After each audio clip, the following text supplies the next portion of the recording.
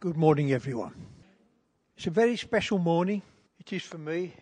I know it will do for a lot of people, but everyone was in the time of troubles in this country and outside of it, so this is where we'll start from. First of all, I'd like to thank Pastor Paul for inviting me to say a few words, as I was in the RAF and served in Germany. And I'm also in the Nuneaton Stockingford Royal British Legion. Today we are organising 100 years from the end of the First World War. Each time we go through this, it will be easier to understand what we're looking at.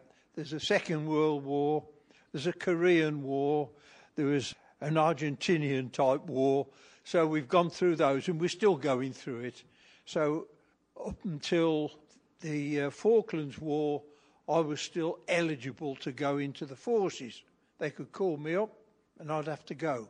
So that was one of the things that I finished with way back. The problem is that we'd have to be ready to take up arms if necessary. We're trained. Many others, as I said, they're still getting little wars in different places, so we still have to be there and have to be ready. The trouble is many people got killed, many people got badly injured, as we see with the different people that you see on the television who are going through you see the state of the poor guys there, but they say, no state, I'm fit, I'll do it. And they do remarkable things. Mind you, when you're in the forces, it's amazing what they put you through, and you have to come up with the goods. So with all this happening, we like to remember all the people, the ones injured, the ones who have been killed, and, of course, their families. It's so important. We have to look at everything. So today, we will remember them.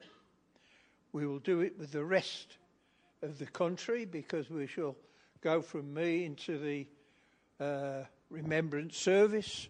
It's a little bit longer, but we'll join in with them. And then we can all get together as a nation, which we like to do.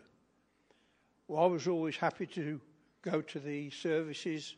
Before I went in the forces, I was a cadet. I did 4 or 5 years in there. And so I used to go to all of these services. So I think it's a great thing to do. And it's a good thing for all people to know why we do it.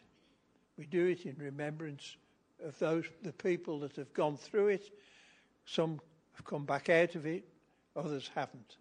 Jill brought me this book of poems, which have been specially put together for remembrance, from your brother-in-law. And there's one in here particularly that I just want to read to you just before we switch the radio on, and hopefully the technology will get us to the cenotaph. It's called A Couple of Minutes. A couple of minutes to stand and remember, on a cold, clear day in the middle of November, to remember those beautiful, blossoming young lives who never came home to family and wives, who never placed feet again on homelands or sat in the silence with new life in their hands. And the sadness on faces and the raw broken-hearted pined for their loves whose lights now departed. For so many faded under death's dark curse, leaving me longing to put time in reverse and pull the poor boys from the mud pit of hell, blown to their doom by the foe's angry shell, to cover their sight from the horrors displayed of snuffed out souls by gun and grenade. Then gather these lads and lead them away from the blooded, cruel and grotesque day, to whisper the words of future and hope, and walk by their sides so they're able to cope, while their songs fill the air that minister relief, and hold them as they shake in their brokenness and grief. But through closed eyes, all I can see are swathes of young men who died for me, and their numerous graves all marked by cold stone, on sorrowing ground where none lie alone. And still we remember the mind-numbing cost of deep red fields filled up with the lost. Then I open my eyes, for 2 minutes have gone, but I will never forget the light they all shone. In duty, in sacrifice, in dying, and then I will stand once more to remember them.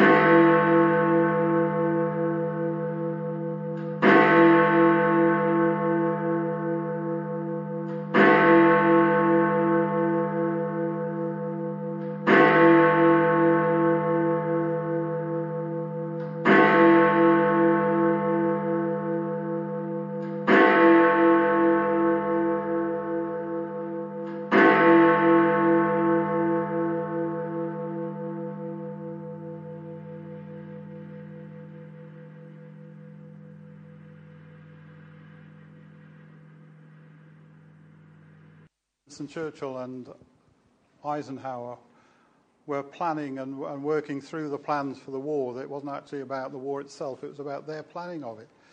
And it struck me how much time they spent seeking God and asking the nation for prayer. And the nation really, really got behind them. There were queues of people to get into churches to pray. And God was so central to everything that was happening there. And the hymns which I've chosen this morning all reflect who God is and our relation to him and how we need to turn to him in every situation of our lives. Okay, Revelation 3, 1-6, if you have it in front of you. We're carrying on with the messages to the 7 churches in Revelation. I'm going to deal with this. There's 6 verses, so I'm just simply going to go through those 6 verses, and we'll therefore cover the things that are in there. I'll just read them through first of all. And to the angel of the church in Sardis, so we're talking about Sardis, write, the words of him who has the 7 spirits of God and the 7 stars. I know your works. You have the reputation of being alive, but you are dead. Wake up and strengthen what remains and is about to die, for I have not found your works complete in the sight of my God. Remember then what you received and heard, keep it and repent. If you will not wake up, I will come like a thief, and you will not know at what hour I will come against you. Yet you still have a few names in Sardis, people who have not soiled their garments, and they will walk with me in white, for they are worthy. The one who conquers will be clothed thus in white garments, and I will never blot his name out of the book of life. I will confess his name before my Father and before his angels. He who has an ear to hear, let him hear what the Spirit says to the churches. Now, when you read that through at first sense, there's a sort of awful lot. There's also not a lot.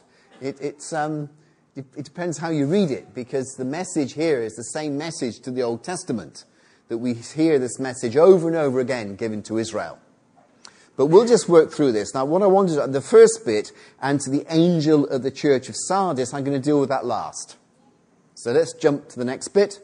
The words of him who have the 7 spirits and of God and the 7 stars. Now, if you look at this, we're referring back here to the start of Revelation 1, 17, 20, where Jesus appears before John. And there's a description of Jesus.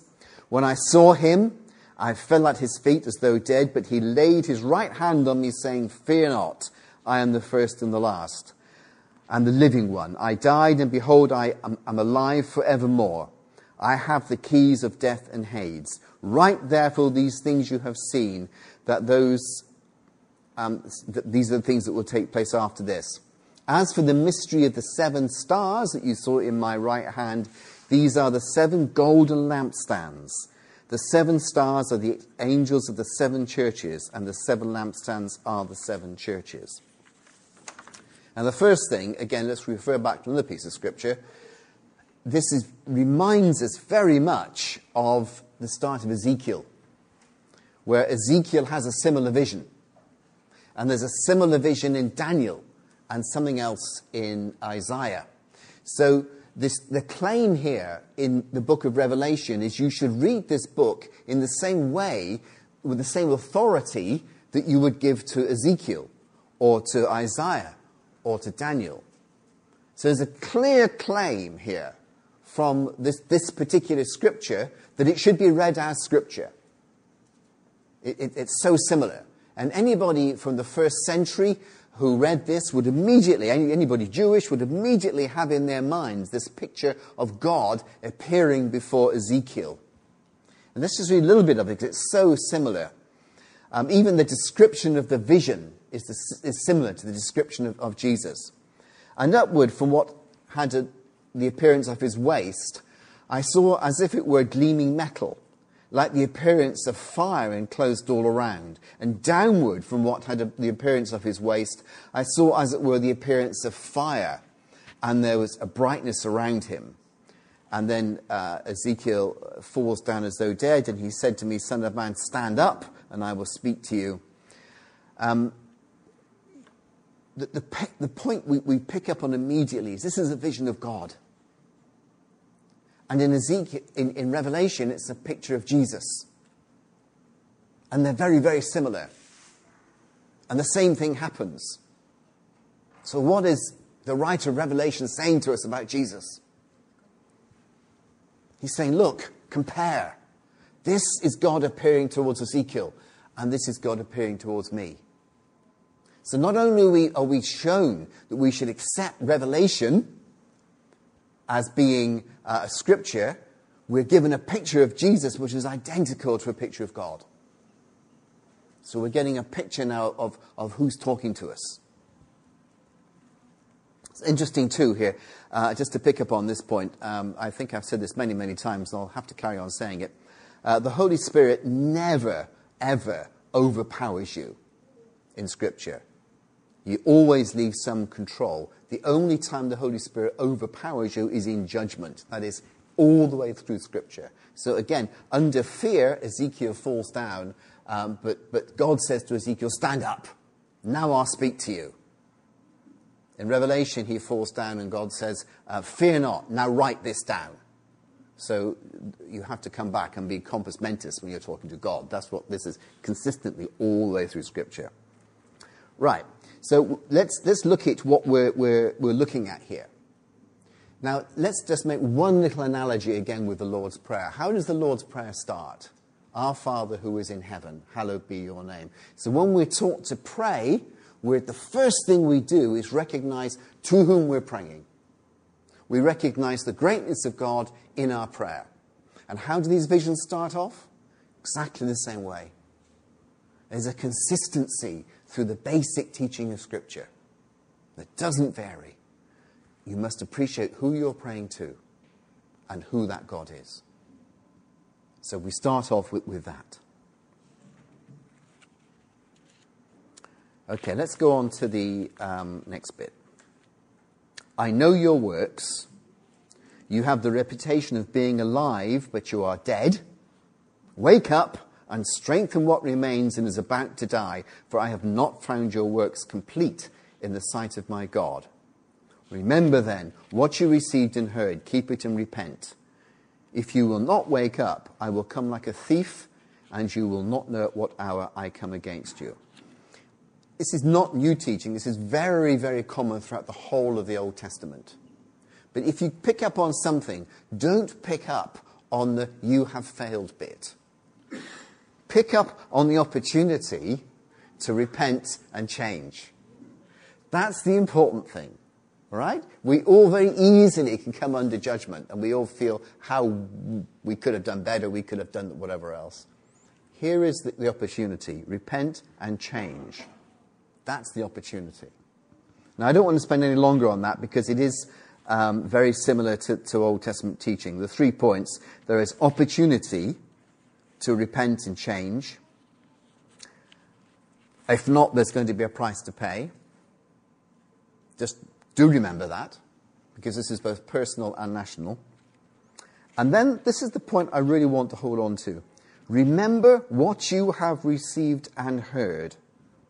So how do we repent? What do we look back to? What you have received and heard. It's there in the scripture. Now I'm going to just, I knew that, of course, as soon as I put a mobile phone on here and say I'm going to use this, it's going to go on. Here we are. What you have received and heard. Now I want you to listen to this carefully. This is from Romans 1:18. For the wrath of God is revealed from heaven against all ungodliness and unrighteousness. And this is the key bit which we need to hold on to, particularly today. Of those who suppress the truth. Those who suppress the truth. Not just not knowing it, but actively suppress it. Because what can be known about God is plain to them. Because God made it plain to them. How has God made his truth plain to the ungodly? Because they don't believe the scriptures. There's no good coming to the Bible, because they just don't believe it. For since the creation of the world, his invisible attributes, his eternal power and divine nature has been clearly seen because they are understood through what was made. So they are without excuse. Now, we can paraphrase that and just use one word: science. Science proves God. It's a great move today to try and say science disproves God. I still love standing on platforms and saying to people, bring me one, just one piece of scientific evidence that says God doesn't exist. And the only reply I get back is, well, there's no evidence that he does exist. That wasn't the question I asked. Because all over schools, colleges, we are taught that it's unscientific and irrational to believe in God. Well, give me a piece of evidence that says that. And I'm still waiting. I don't believe there is one, because science proves a design in nature. And we can go further, but we won't go there today. But it's this thing about suppressing truth. I came across something on the internet the other day that I still, when I read it 4 or 5 times, I don't know whether this was some guy taking the mickey or whether he was serious. It's a Dutch guy. This Dutch guy who's 69. Have you heard about this Dutch guy who's 69? There's a Dutch guy who's 69, and he's quite fit and quite healthy. Same age as me. Not quite as fit and healthy, but anyway. He has appealed to the Dutch government. This is true, okay? He legally wants his age changed from 69 to 49 because he says, that's what I'm like. And when he was told this was stupid, his reply was, but you're legally allowed to change your sex. You're legally allowed to do other things. Why can't I change my age? Now, I don't know whether he is making a point and spoofing it, or whether he's serious. When you read it, you tend to think he might be serious. But it's this thing about suppressing truth. It's not just having a different view. We live in a time where truth is actively suppressed because we want to believe what we want to believe.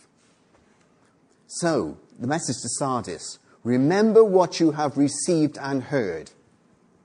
If you can't believe the scriptures, look to science. When Job was being challenged and God appears in that wonderful book, and you get these 4 or 5 chapters of God reveals himself to Job and his friends, what does God do? He appeals to his creation. He says, look, this is what I did. Look. Look around. It's all there.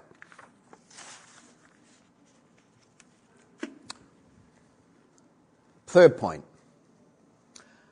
Yet you have still a few names in Sardis, people who have not soiled their garments, and they will walk with me in white, for they are worthy. God always leaves a witness. Even here in Sardis, there was a witness. Don't feel alone. You're not alone. You're not the only person standing up for God. He has left a witness. And this bit about you will walk with him in white, so often that is interpreted as meaning eternally, in heaven. But it may well mean that. It doesn't only mean that. It means walking with you now. God will be walking with you in this life. He will be helping you. He will be protecting you. He will be with you in this life. So there is a price to pay. It clearly says this.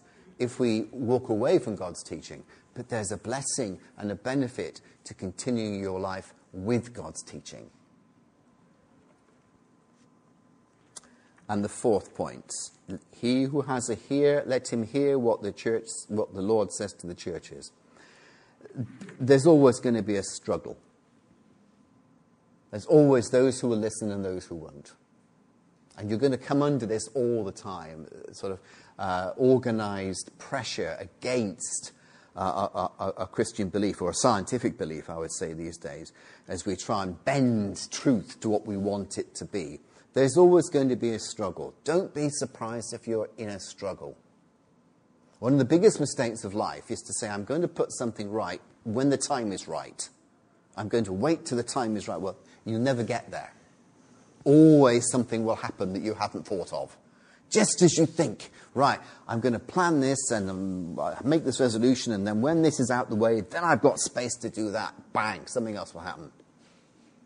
It's so arranged. It's called being human. No, don't put off doing what God wants you to do. Don't put off doing the right things. Do it now, whatever the cost, because the blessing will be greater than the cost. Right. So that's worked through those points. Now we're going to come to the first point. To the angel at the church in Sardis. Sardis was an ancient capital of a kingdom called Lydia. It was part of the Persian Empire, so it came along before the Romans. It was an ancient, wealthy, powerful area. Now, as it is now, it's on the, at the time of John writing this, it was on the west coast of Turkey. But it was part of this ancient empire. So I want to make some comparisons here. Sardis was the capital of a very powerful ancient empire. Sounds familiar? Bit like the United Kingdom. When I grew up, certainly in the 60s, we were shown maps at school. All coloured pink. And most of the world is pink, part of the British Empire. And now, we're really wondering whether the United Kingdom can hold together. It's pretty clear that the Europeans are saying, oh, you can have some independence, the price is Northern Ireland. The United Kingdom has completely come down now to just little England, really, with the Welsh still supporting us, just. But Sardis was like that. Sardis was once a great empire. And now, it's history. Its importance was firstly due to its military strength. History of the British Empire. Greatest navy the world ever had. Pretty undefeated army for a good few hundred years. Its military strength. Secondly, to its situation as on an important highway. Well, sitting off the coast of Europe made us pretty in the right situation. Again, very similar. And thirdly, to its commanding the wide, fertile plains. So we commanded all the seas outside Europe. So it's very similar. Sardis, very similar to the United Kingdom. The early Lydian kingdom was very advanced in the industrial arts. Industrial arts. Where did the Industrial Revolution first start? Just down the road in Telford. Very similar to the United Kingdom. And Sardis became the chief seat of its manufacturers. The United Kingdom was the biggest industrial producer to well into the 20th century. The Americans overtook us sort of early in the 20th century. But that's the history. The most important of these trades was the manufacturing and dyeing of wool. Do you know what the woolsack is. If you go to the House of Lords, there is, in the middle of the House of Lords, a big sack of wool. And it's called the woolsack. And it was put there, way back 17-something, to remind the Lords that the economic power of the British Empire was based on wool. A long time ago, but it's still there. I'm just amused at the similarity.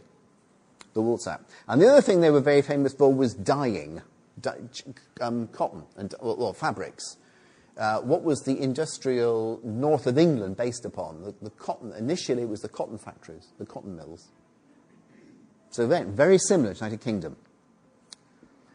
Now, there was a stream which ran through the city of Sardis, which carried golden sands. In actual fact, it was the gold dust which was washed off Mount Tmolus, which is the local mountain.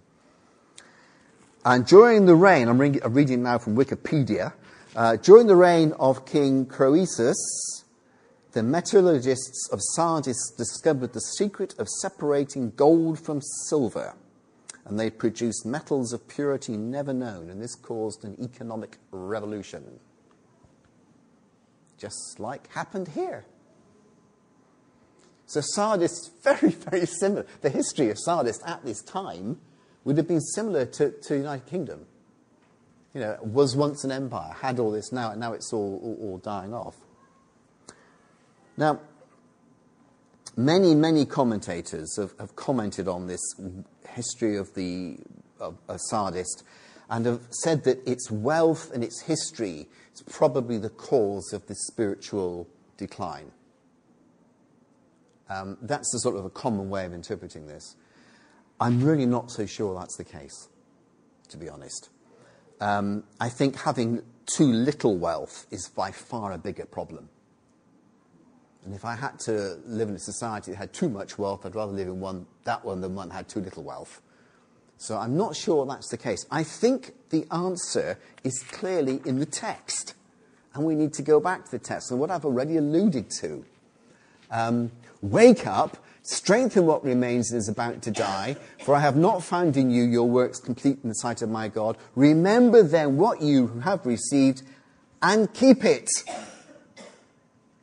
The problem was not listening to what God was saying.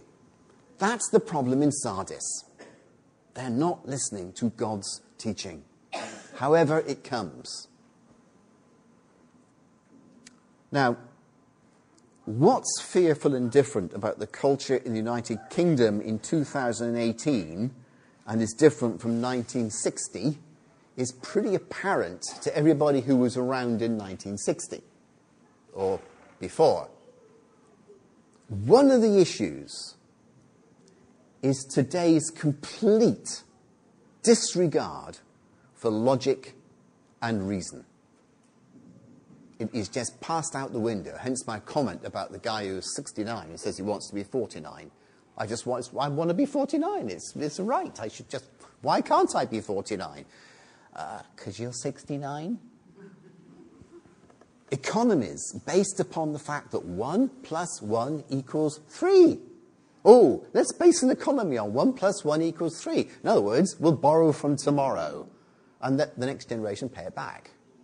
Oh, this is a great idea. We get rich today. And then, of course, it keeps going on and going on. It's never, ever succeeded, but we keep on doing it. 1 and 1 making 3. No, it doesn't. 1 and 1 makes 2. In the 1960s, the culture was that there was science and there was fact and there was reason. We've now gone into this postmodernistic belief in which science and logic goes out the window and it's what I want to believe is fine for me. That's what it should be. It should be as it is. And we've got these wonderful new concepts, identity politics, for example, which people try and say, but that's a really recent invention. There is, I think, a small little glimmer of help coming from some corners I'm beginning to see. It's very rudely treated by the media. Anybody here heard of a guy called Jordan Peterson? Yeah. He's a psychologist. Canadian psychologist. He's also, I would humbly say, a genius. And if you listen to him speaking, he's amazing. He's brilliant. Interestingly enough, he will not call himself a biblical Christian. He says he is a Christian because he's from a Christian tradition. He will not identify himself with Christian theology. This actually makes his arguments more powerful because the left can't point at him and say, look, he's just another doctrinal Christian. He comes back to science all the time. I was listening to him on a program, a YouTube discussion just a couple of days ago, when he was talking to somebody about the history of America. And this person made the point, strongly made the point, that America was based upon a sexist and racial discrimination which is there in the early writings, and when all, I could be rude and say flaky snowflake lefty, and just America is all bad and all this, that, and the other because it's got all this, no, that. And he stopped it and actually said, no. And he's not a Christian. No, he said, that's a very distorted view. The strength of the American foundation was its Judeo-Christian teaching that men and women together make up the image of God and both equally reflect the divine. And that's typical Jordan Peterson. He likes to use long words. But I'll read that again. But you can hear what he's saying. He corrected this person and said, no, yeah, of course there's problems in American history. It was a product of its time. The people who wrote the American Constitution didn't actually believe in democracy. They actually wrote it to impede democracy. That's where it was. But he made this point. I'll read it again. One of the strengths of the American Foundation was its Judeo-Christian teaching that men and women together make up the image of God and both equally reflect the divine. Gosh, you can't say that today. We can't. We have this huge movement going on in the UK today to say that the UK is not based upon a Christian teaching. No, it's not. Sorry, the first king who united England was Alfred the Great, and he did it under a Christian banner. He had a battle in which he fought with the then invading Vikings, and he won. And he went to them and said, let's not have a war. You become Christians and you can become part of the kingdom. Extremely generous, almost unheard of in that time. And they said, well, this is a better idea. So they converted to Christianity and England became a Christian nation and all those Viking warlords were accepted into the ruling powers of UK. This is about AD 600 or something. But to say that the basis of Western society is not Christian is loopy. It's just mad. But that's where we are. That's where we are today. We are suppressing the truth. We're suppressing the truth. And this was the problem with Sardis. It suppressed the truth. The answer is to stand up and claim the truth. Remember then what you have received and you have heard, and keep it. Now, we're not all going to agree. Certainly when it comes to interpreting Scripture and science, we're not all going to agree. But there is a spirit, there is an approach in which we are seeking truth from both the Word of God and from honest, truthful science. And a postmodernistic identity politics way which says, I want to have what I want to have. I'm 69, I want to be 49. I still can't believe he's actually doing it. Is it a joke? I don't know, but he's actually doing it. We have, over the internet, all these claims about sexuality and things like that. I hate to tell you this, but your body's made up of cells. Well, do you all know that? Every single cell in your body is labeled male or female. Don't want that to be true? Tough. That's how it is. You can have surgery. Every cell in your body is still male or female. And then we get claims, oh, God made me like this. If you go on the internet, you can find thousands and thousands of testimonies of people who said, yeah, I thought I was like that and I've changed. That's suppressed. That is suppressed.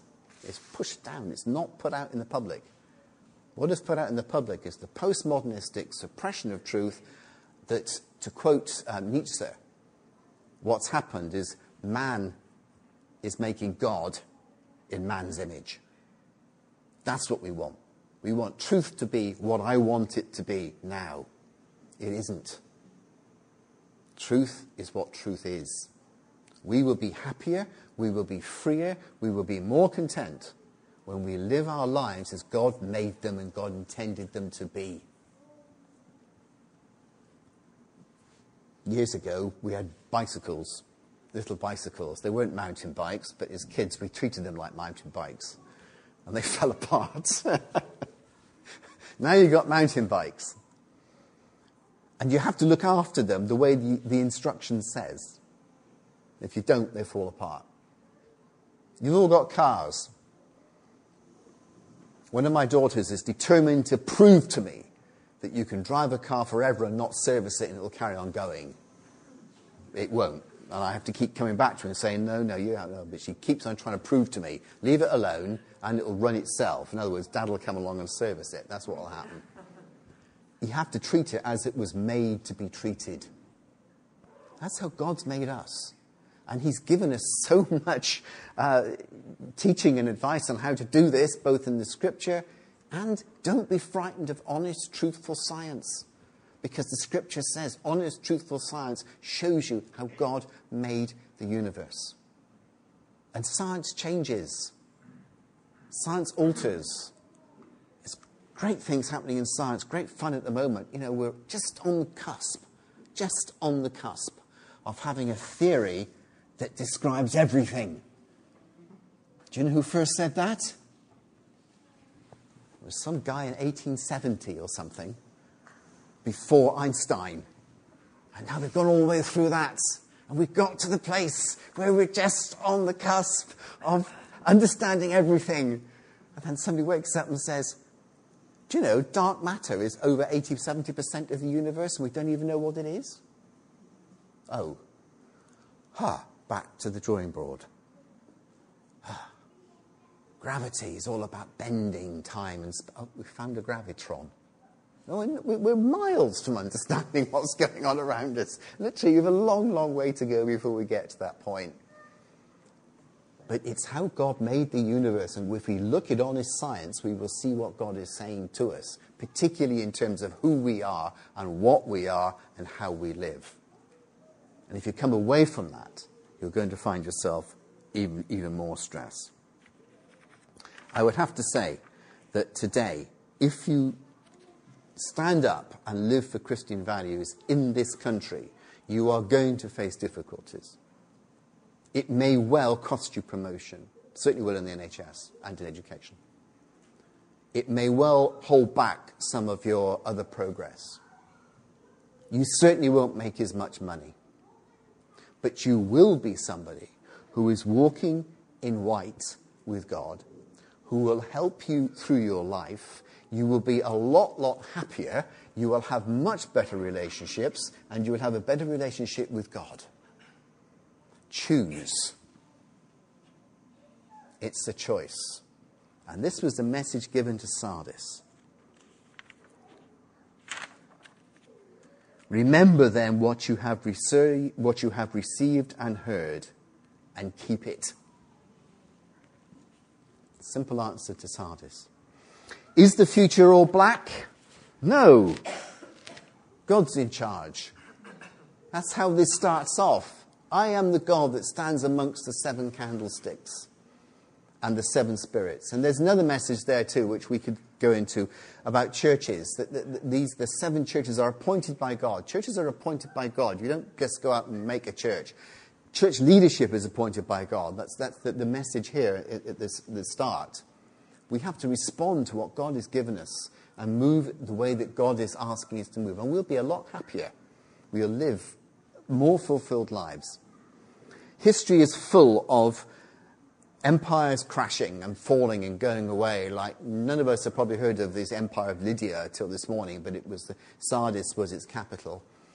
The British Empire will do much the same thing, and it will have its time, its peak, it will come down. Where is God going? I don't know, but the history is also full of little things like revivals, and God does come back, and he does come back to a nation. It's not impossible that God will revisit this nation. It's only going to happen if God does it. But my responsibility is to start with me. That's what I can control. I really can't do anything about the sort of stuff that's coming out in the media where, I'm 69, I have to be called 49 because I want to. He wanted to because he wanted to lie on his... He wanted to, on his Facebook profile. The women. Yeah. He claimed that he would get more hits on Facebook if he said he was 49 than 69, etc., etc., etc. So, I mean, I still don't know whether it was genuine or a spoof. I unfortunately think it's true, yeah. But I mean, come on. He didn't say he wanted to go back to work full-time, did he? He may be talking about his pension. But it's where we are. I mean, we're in a society that accepts that someone can say, I want to be called 20 years younger because I want to. The numbers don't add up. Doesn't matter. That's the society we're in. My task and your task is to make a simple choice. Am I following God's plan for my life, or am I following something else? If you go down God's plan, you will find resistance now. And I think one of the difficulties for my generation is that we grew up in at least I grew up in the 50s and 60s, where there was no question of doubt, despite all the social changes in the 60s, the social norm was what Jordan Peterson calls the Judeo-Christian axis. That was the social norm. There was this Judeo-Christian axis, that was what was moral. And then other things were chipping away at it. And the chip. Now we've come to a place where the Christian Judeo axis is not normal. That is now actually actively taught as being immoral, if you follow that teaching. You're going to pay a price if you follow that in the world. You're going to have a wonderful reward from God if you follow that in your life. Our choice. That was the message to Sardis. Remember then what you received and heard. Keep it. Let's pray. Father, we thank you that you've not left us without a witness, that you have given us the consistency of your scripture, that you've given us a wonderful tool which we can look around us and see what you have done, how you created this world, that the order that's in this world that comes from you. Help people to see it. And we pray, Lord, for this nation. We pray for other nations, particularly on this time as we remember 100 years since the end of the First World War. Lord, we just take that point that Churchill did pray, that the leaders of America did pray. Today, Lord, in this country, if we said we were praying, well, there we are. Father, help us to come back to you, to hear what you're saying to us, and for us to keep your statutes and your truth. Amen.